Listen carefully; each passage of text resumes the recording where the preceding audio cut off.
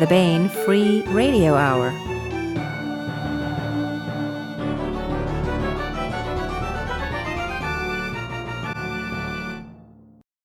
On the podcast, savings on Honor Harrington and Larry Correia's latest. Plus, we continue our ongoing audiobook serialization of Timothy Zahn's Cobra. All right now. Welcome to the Bane Free Radio Hour. It's a pleasure to have you along. I am Bane Associate Editor and your podcast host, David Afsharirad. Today, we bring you part 2 of our interview with Larry Correia about the latest installment in his Saga of the Forgotten Warrior series, Tower of Silence. But first, the news.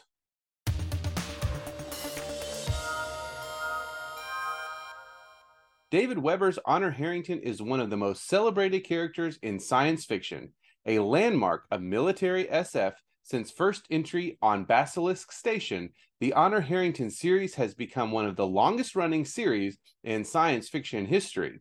Now, for the month of April, we're offering all the mainline Honor Harrington novels, from On Basilisk Station to Uncompromising Honor, in a special discount bundle. Only need a few titles to round out your collection? Purchase discounted sub-series bundle or enjoy $1 off individual titles in the Honor Harrington series. Buy bundles and check out details at Bane.com. These discounts are good wherever Bane ebooks are sold, and the offer ends April 30th. And that's it for the news.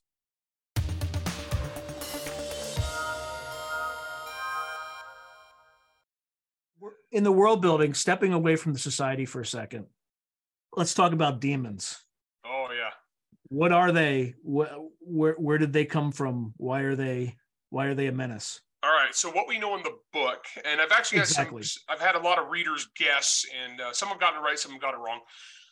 But the demons are incredibly dangerous creatures that live in the ocean, and where they come from historically, the beliefs of the people are that long ago, there was this basically the creation myth to these people is they had this wonderful world-spanning society that was just great and prosperous utopia, and mankind was super happy. And then the gods had a war in the heavens, and the gods fought the demons for a long time in the sky. And there was all this horrible stuff happening and stuff falling to the world. And but then the gods won.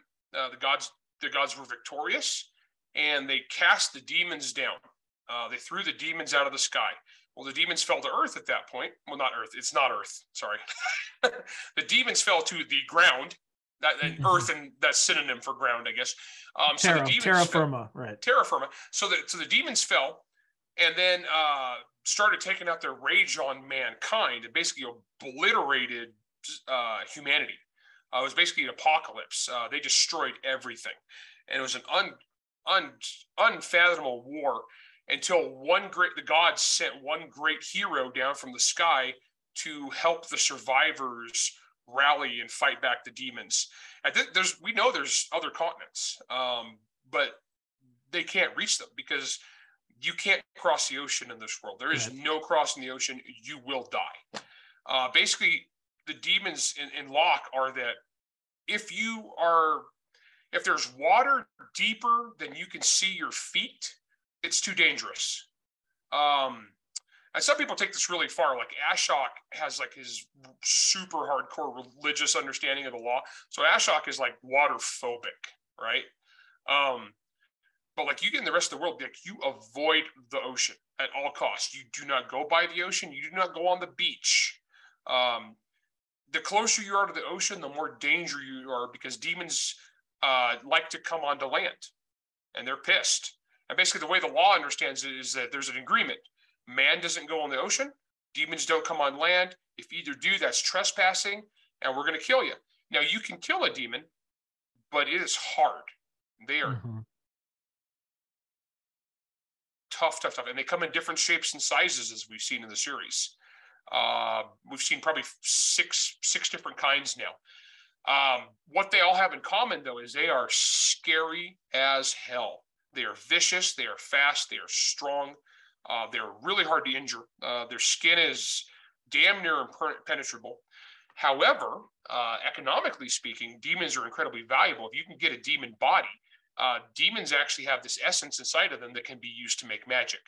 And there's only two sources of magic in this world that people know of. One is the ancient material called black steel, which has been around since the olden times. And that's what the great hero who fell to the world brought with him to teach people. Then there's the demons themselves. And if you have demon parts, demon body parts can be used to make magic. It's not as good as black steel. It's kind of like an inferior thing, but it's replenishable. Whereas black steel, what's there is there. There is no more. And when it's used up, it's done. It's a finite resource. Whereas demons, so there is actually, even though demons are so scary and dangerous, there is actually a trade in demon body parts. I have illegal underground demon smuggling in this world. And people who, criminals, because the law claims all the demon. If there's a dead demon washes up on the shore, because when they die, they wash up on the beach. That's supposed to be turned over to the local great house, and it's their property to be used and distributed. Only, of course, if there's money to be made, people don't do that. And so we have illegal demon smugglers. That's one of my other main characters, Gutch. But the demons, from what we've seen, they are very intelligent, even though they're completely alien. There's only one person in the entire series who has figured out how to communicate with a demon. And he's a very, very, very intelligent man.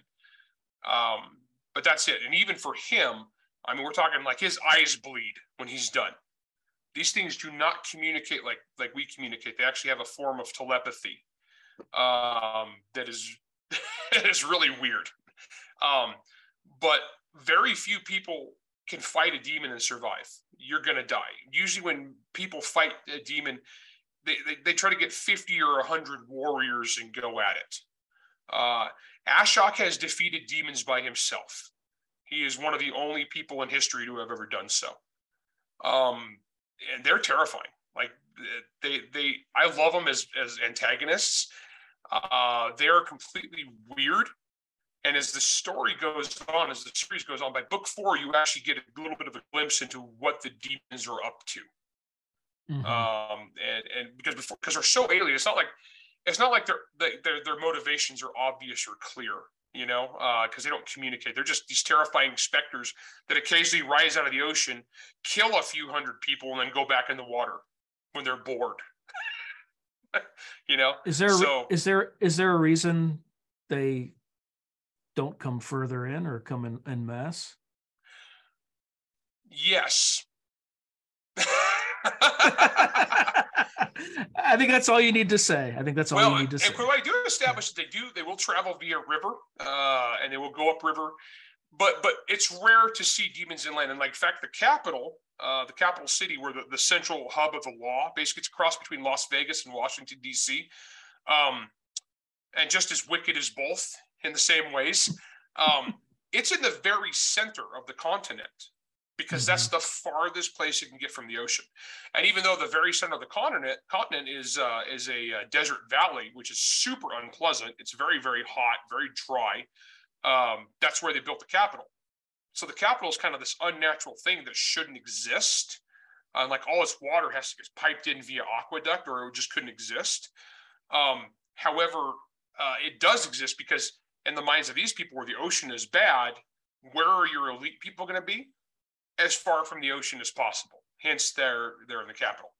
Which is funny, because I saw somebody who was looking at the map from the book one time, and they hadn't read the book, and was like, what is with these fantasy novels where they have some Mordor area in the middle? And I was like, dude, it's called mountains, and you need to look at a map. I mean, I'm just saying here. Now, themes. What themes play out in this novel? I think we touched on them a little bit, given kind of the corruption in the capital, political meandering, shaping the narrative, things like that. Yeah, say a little bit more about what you think of the common themes. Well, that's all part of it. Now, one of my personal philosophies is I'm very big on this, because people think that I'm anti-message in a book. I'm not. I'm not anti-message. What I am is I am anti-message first. I'm a big believer in story first, message later. The key is you got to entertain the reader. As Jim Butcher said one time, I never preach harder than you can entertain. So Right, entertainment's got to come first. That said, I'm all about sticking like ideas and themes and that kind of thing in there. Some big ones, like we already talked about the corruption and the pandering and the narrative and the twisting of reality and truth and manipulating people. But a big part of the series too is I like writing about heroes. I don't like writing about I heard somebody talk about Game of Thrones once. They was talking about how it was victims and thugs. It's kind of a story of victims and thugs. I like my fantasy to be about heroes, genuine like people, like the great people of history, And so in this case, I am actually, so one of the themes is about heroism, and it's about sacrifice, and it's about rising above what you were or what you should have been. I do get into the book because we're talking about a very collective society here with the caste systems. One of the themes is the law declares that every man has a place. I mean, that's a thing. It's just a saying that people have, and it's basically to put down people who get uppity and they try to get above their place that society has given them. Well, in this, I'm writing a bunch of people who break that, and not always good, because there's risks with that too. And so I have characters who they break that, where the law says every man has a place, but they break the law and they rise above what they should be. And that doesn't always end well. I mean, sometimes it does. And that's a part of it is like when you do that, there's a risk to that, I got characters like Devadas, who is doing the, Icarus flying too close to the sun thing. But I've also got guys like Ashok or Jagdish who are building something. They're creating something better. They're improving the world. Radha trying to save the world, trying to save millions of people. So there's that element. And then I've got other people who have been, stuck in that every man has a place. Carno, Carno fulfills his duty, but at the same time, I got that guy is one of the most popular characters in the series because he is such a good dude trying to do the right thing in his way, So I like writing about heroes, and so that's definitely a theme there. I definitely get into the theme of like the castes being wrong. I'm an individualist, right? I hate societal buckets, if that makes sense, where they say you are this, and this, you go in this bucket, that's what you believe. I hate people who believe in predetermined outcomes based upon your station of birth. So that's one reason I wanted to write a book with rigid caste systems, is because I wanted to break them. And I hate that. I grew up really poor. I came from like a really low spot, and I said, screw that. That's dumb. And so I get yelled at a lot because I'm like, Mr. Pull yourself up by the bootstraps, and that's not fashionable nowadays. You're not supposed to do that anymore. That's how dare you say you can pull people up, because mankind has done it for thousands of years. Yeah. And just because your circumstances right now might be difficult doesn't mean that people in even far worse circumstances than you haven't pulled themselves up by the bootstraps. And the whole pull yourself up by the bootstraps just means just make your world better. And so I'm writing about a bunch of characters who are trying to make their world better, and their world sucks. Their world is hard. I mean, I'm writing about people who are stuck between demons and genocide. That's like two of the main things going on in this book at the same time. So definitely themes of that, and ultimately, like a lot of Baen books, I love the philosophy Toni Weisskopf has, where she wants hope. I mean, bad things can happen, and bad things happen in this series. Like I said, we're having genocide and demon invasions, and it's a post-apocalyptic world, a fallen world, run by a bunch of horrible people. But there's still hope, and people fight, and they fight for good, and they fight for hope, and they're trying to make their world a better place. According to, a lot of us would not approve of what they think is a better place, obviously. I mean, Ashok is like kicking Castless out of the way when the book starts. It's like, hey, whatever. You brought my breakfast too slow. I'm just gonna, throw a rock at you. He wouldn't. That'd be too much effort. He wouldn't do that. But there's that element. It's like people rising up and people trying to better themselves and to better their families. So Yeah, there's a bunch of themes in here. I mean, I bang the drum, but honestly, the whole thing is I'm writing a fun, awesome adventure story first and foremost. Big, cool, epic fantasy, and then all this other stuff just kind of makes the world real. You can still write fiction that has a message without beating people over the head with it. Yeah, doing it in a way that doing it in a way that's entertaining, and they can make their own choices as opposed to, why am I reading this book about message X, right? Well, because the thing that killed me is, like, for the longest time, this is how I got kind of a rep in this industry, was like complaining about this kind of stuff. I'd pick up a book and it'd be like, the book is supposed to be about like some space station in danger, or some apocalyptic scenario, or some war in a fantasy world. And what do I get when I start reading the book? Page after page after page beating me over the head about social message X from whatever year the book was written. You know, so if the book was written in 1997, it's going to be about 1997 political issues. You know, oh well, here clearly is the thinly veiled George W. Bush. You know, and my commentary on Iraq, and I'm like, oh my gosh, or just whatever. You know, and it just goes on and on and on like that. I was like, but humans, you know, we respond to universal themes. and I got so tired of reading sci-fi novels set 200 years in the future, and rather than being about universal themes that mankind has struggled with for thousands of years. I mean, going back to like our themes that are in the Bible, things that are in the Bhagavad Gita, things that, you know, were talked about by Aristotle, right? You know, things that man has always dealt with. No, it's got to be about whatever the political issue of 2023 is, and we're just going to shoehorn that in there and have a big. Why are we even assuming that stuff's going to be an issue in 200 years? It'll be, a lot of it's going to be forgotten. Well, I mean, we're not arguing right now on whether women should have the right to vote or wear pants. Okay. I mean, so if I'm writing a story set in 2555, you know, and I'm like 500 years in the future, and I'm like, I mean, maybe if that's what the story's about, but a lot of this stuff is just try hard shoehorning in modern issues. And like, come on, man. Mankind is bigger and deeper than what the shallow, superficial message of the day is. Right. On any given day. And if you want to, here's the thing, if you want to write a book about global warming, great, write a book about global warming, write a book about climate change. That's awesome, more power to you. But don't bait and switch me a thing where I'm writing a sci-fi action adventure novel and the whole thing is a screed about dying polar bears. We actually joked about that genre was the dying polar bear genre, because we had about 10 years there where every single science fiction novel had to talk about global warming and climate change. And remember, everything was underwater. And it just was like such a tired, annoying trope. Well, there's even a genre now. It's cli-fi, right? It actually has a name. Yeah, it's cli-fi. Yeah.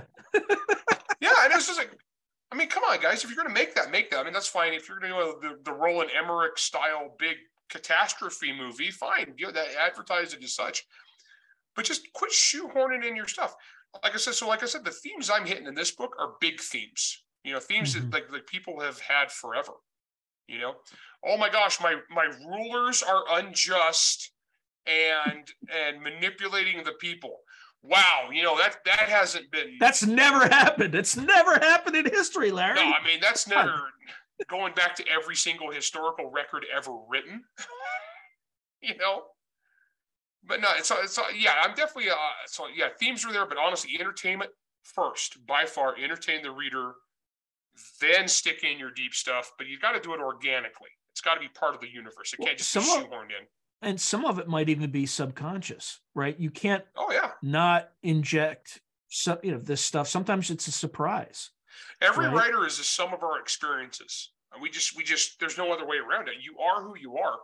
And I can write about people who are drastically different than me because I have an imagination. And I just try to put myself in. And the thing is, a lot of writers are like, well, I can't write this or I can't write that because I'm not that. That's stupid. I'm not Ashok Vidal. I'm not a magical super soldier from an Indian-based caste system who fights demons for a living and burns villages.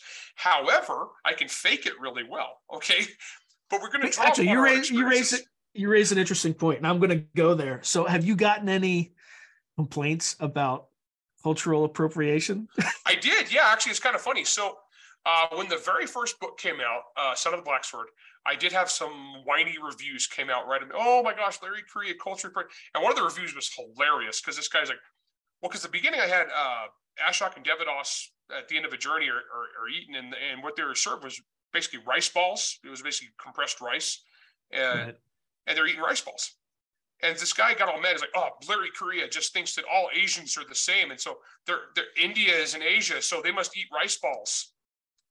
So I responded with a Google image link to Indian rice ball recipes, and it was like 14 pages of like all these delicious looking things. Because here's the kicker: every society on Earth that has rice has at some point in time squeezed it into a ball. Why? Because it's convenient. You squeeze rice into a shape, a log or a bowl, and you wrap it up and you take it with you. Everyone has ever done that. But this guy's like, oh, that's so evil. How racist of you to assume that Indians would eat rice. Because everyone eats rice. I mean, yeah, it's how humanity has moved forward as a species, by sharing ideas, adopting good ideas, discarding bad ideas, sometimes adopting bad ideas and learning lessons from them. They also eat bread. I mean, and the thing is, it's like, I remember one time a story about some doofus in the publishing industry got really mad at a dinner because they've gone out to a Thai restaurant and they had egg rolls on the menu. And there's a Thai restaurant owned by a Thai family from Thailand, but they had egg rolls on the menu. And so this woman threw a frothing fit because how dare they have egg rolls, because egg rolls are Chinese and this is cultural appropriation. Okay, first off, an egg roll is just something in a rolled up dough fried, right? Every society on Earth has one. So if the Thai, and plus, where's Thailand? Here's China, here's Thailand. I'm pretty sure at some point in time, a Chinese style egg roll made it across the border. Maybe, Larry. Well, here's the funny thing too, is like, so they're yelling at me about cultural appropriation, and it was honestly, it's like the worst people in the world were yelling about cultural. Everybody else was having a good time. Ironically, I heard one time from the Simon & Schuster sales rep for international sales that Son of the Black Sword had actually done extremely well in the English language market fiction in India. It has sold really well. It's very. It's actually it's doing well. People like it. No one's offended. Like nobody actually Indian is offended by this at all. And it's just funny because. Plus, here's the thing on the cultural appropriation thing, and this is where I get to put my cultural appropriator hat on because I'm Portuguese. My culture is cultural appropriation. That's what my people do. And in fact, Vindaloo in India, Portuguese. Tempura in Japan, Portuguese. The chili pepper was brought to Thailand by the Portuguese. We brought everybody pants and guns. 2 solid contributions at the very least, right? I mean, so honestly, when it comes to the cultural appropriation police yell at me is like, dude, I'm Portuguese. I am like literally the last dude in the world. Like you can yell out about cultural appropriation because that's quite literally. If you were to look at every port city on Earth, there's a dude there whose last name is Correia. Okay. So there you go. My family's Azorian, so we're not just the Portuguese. We're the ocean Portuguese, all right? Might be Atlantean. Never know. Yeah, that's one of the theories that we were the top of Atlantis. And I was like, we're the mountains of Atlantis, and like, I'll run with that. So I'll cultural appropriate whatever I want. All right. So 2 quick questions. So what more is in store for Ashok in terms of books, I don't know, short stories, things like that? And then what else do you have? What projects are you working on right now? Okay, so the 5th and final planned book in the Saga of the Forgotten Warrior is called Graveyard of Demons. And if you remember a scene from book 3, I talked about the Graveyard of Demons a little bit, and you got to see some of that. And there's more than one. And that's kind of what we're leading up to the final big climatic end of the series that is planned. Don't know when that's going to be yet. I've been about 2 years between books in this series, I believe. So working on that. However, right now I'm currently working on the next Monster Hunter Memoirs novel with Jason Cordova called Monster Hunter Memoirs Fever. It's set in the 1970s in Los Angeles, California, in the age of disco. Saturday Night Fever. Yep. Kind of, yeah. It's actually pretty cool. And Jason's a great writer, so I'm looking forward to that. I have another Monster Hunter Memoirs series coming up. I'm probably going to do Son of Black, I'll finish the saga before this, but I have another one with Les Johnson. Oh yeah. Awesome. The NASA guy. Yeah. Les is a literal rocket scientist, and I'm doing a Monster Hunter International spin-off with him that will get a little into Les's area of expertise. We'll put it that way. And then I have the next regular series Monster Hunter is actually going to be the next thing I'm working on. That'll be the book 9 in the series. It'll be what comes after where I left off with Monster Hunter Bloodlines. I've written so many novels as I was like, what's the last book? So that'll be the next regular Monster Hunter. And then I have another Grim Noir trilogy planned after that I'll be working on too. Are there, and you can stop me from asking this question not answer it. Options, movie, film. Oh yeah. So as of right now, Monster Hunter International is optioned and Hard Magic is optioned. Both for TV shows, actually. However, there hasn't been any development on Monster Hunter for several years. Every now and then I get an update, they'll change something, although they have brought in script writers and they've done screenplays at different points, but projects come and go in Hollywood. It's weird. Hard Magic has been optioned more recently, and I believe last year, and so I'm just waiting to see what happens there because, knock on wood, Hollywood's weird. I would love to see this series get optioned by the guys that made RRR, the movie. So that was what, Sri Lankan? Because I think somebody got upset that it was Bollywood. Somebody said it was Bollywood. Tollywood. Yeah, with a T. Yeah, Tamil. I think it's Tamil language.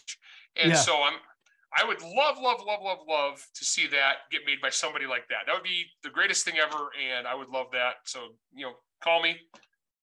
You could probably make that happen easier than you think, my friend. I bet you could, actually. Hey, if they're looking for a giant epic novel series, that's kind of post-apocalyptic sci-fi / epic fantasy sword and sorcery, I'm their guy. They could put musical numbers in too. I'm cool with that. Any last words of advice for writers, readers, anything like that you think's worth sharing? Honestly, for writers, just get out there and write. I run a podcast called The Writer Dojo. That's me and Steve Diamond. I know you're friends with Steve too. Great guy. Yep. And so we run a podcast produced by Jack Wilder, and check that out if they want any writing advice. We do a weekly episode, and we're up to 80-something episodes now. And for everybody else, I hope you guys like this book. I love this series. Enjoy it. Yeah, definitely get your copy. The book is fantastic. I enjoyed every page of it. So thank you, Larry, and go out and buy some copies. Thanks, Sean.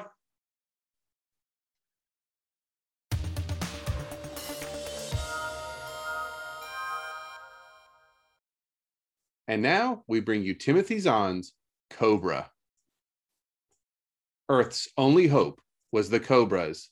The colony worlds Adirondack and Silvern fell to the Troft forces almost without a struggle.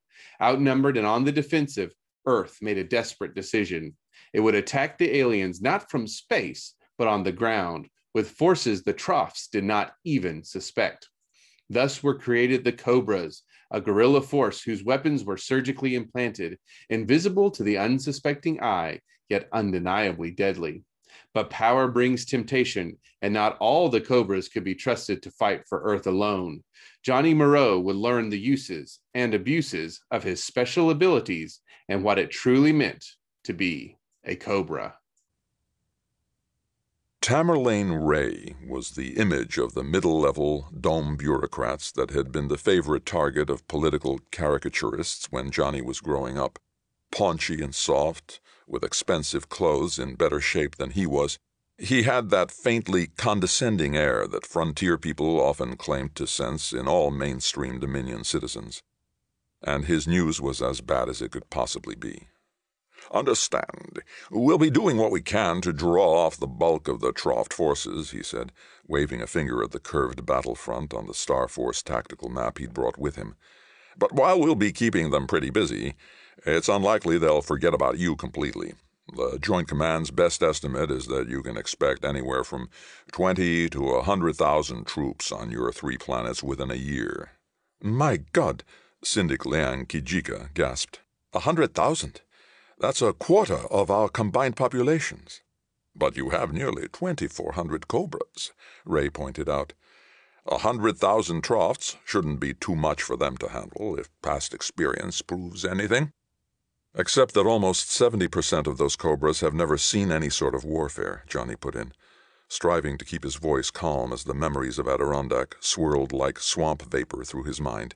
And those who have are likely to be unfit for duty by the time the attack comes. Those who can't, teach, Ray quoted. Your veterans ought to be able to whip them into shape in a few months. Gentlemen, I didn't come here to run your defense for you. It's your people and your world, and you'll undoubtedly do a better job of it than I or anyone else on Asgard could. I came here solely to give you a warning of what was coming down and to bring back the dozen or so Dominion citizens that the ban on commercial travel has stranded here. We're all Dominion citizens, Tamis Dion snarled. Of course, Ray said. You know what I mean. Anyway, I'll want those people packed and on my ship within 6 hours. I have their names, but you'll have to find them for me. What's being done to try and prevent the war? Johnny asked. Ray frowned slightly. It's beyond prevention, Governor. I thought I'd made that clear. But the Central Committee is still talking, in order to delay the outbreak long enough for you to prepare. What do you mean, prepare? Dion snapped, rising half out of his seat. What the hell are we going to do? Build anti-aircraft guns out of cyprine trees? You're condemning us to little more than a choice of deaths, murder by the Trofts or the slow strangulation of a closed supply pipeline. I am not responsible for what's happened, Ray shot back. The Trofts started this, and you ought to be damned glad the committee was willing to back you up. If it hadn't, you'd have been overrun years ago. He paused, visibly regaining his control. Here's the list of people I'm authorized to bring back, he said, sliding a mag card across the table toward Johnny. 6 hours, remember, because the Mensana's leaving in, now, 11. Slowly, Johnny reached across the table and picked up the mag card. The die was apparently cast, but there was too much at stake to just sit and do nothing. I'd like to talk to Governor General Stigger about sending an emissary back with you, he said, to find out what's really going on. Out of the question, Ray shook his head. In the first place, we stand an even chance of getting hit by the Trofts before we ever reach Dominion space. And even if we get through, your emissary would just be trapped there. The corridor hasn't a prayer of staying open long enough for him to return, and he'd just be dead weight on Asgard. He could function as a consultant on conditions here, Johnny persisted. You admitted yourself you don't really know us. A consultant to what end? Are you expecting the Star Force to launch a backup assault through 100 light-years of Troft territory? Ray glanced around the table at the others and stood up. Unless there are any more questions, I'm going back to the Mensana for a while. Please inform me when Governor General Stigger arrives. Nodding, he strode briskly from the room. Doesn't care Falk's droppings for us, does he? Kijika growled. His fingertips were pressed hard enough against the tabletop to show white under the nails. It's not going to matter much longer what he or anyone else in the Dominion thinks about us, Dion said grimly. Maybe we can postpone that a bit, Johnny told him, handing Dion the mag card. Would you give this to Theron Utu and have him start locating these people? I have an important call to make. Governor General Bram Stigger was still en route to Capitalia, but he was within constant range of the HAP-2 communications satellite now, and the picture was crystal clear. Not that it mattered, really. Stigger's expression was exactly as Johnny had expected it to be. So that's it, then, the other said when Johnny had summarized Ray's doomsday message. The Trofts have finally gotten their courage up for round 2. Damn them all to hell, he snorted. Well, what's it going to take to get us ready for a siege? More time than we've got, Johnny said bluntly. To be brutally honest, Brom, I don't think we've got an ice cube's chance on Vega if the Trofts decide they really want us. The new Cobras are our only defense, and they know less than nothing about warfare. Stigor grimaced. Should we be discussing this on a broadcast signal?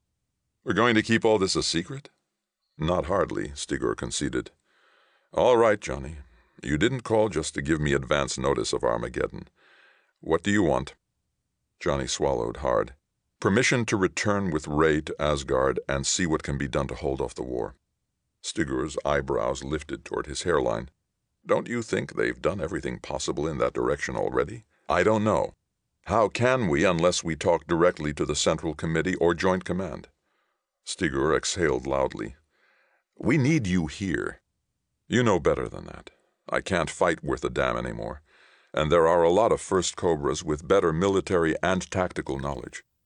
What about your family, then? Stigor asked quietly. They need you. Johnny took a deep breath. 29 years ago, I left all the family I had then to fight for people I didn't even know. How can I pass up even the slimmest chance now to save the lives of not only my wife and children, but virtually all the friends I've ever had? Stigor gazed at him for a long minute, his expression giving away none of what was going on behind it.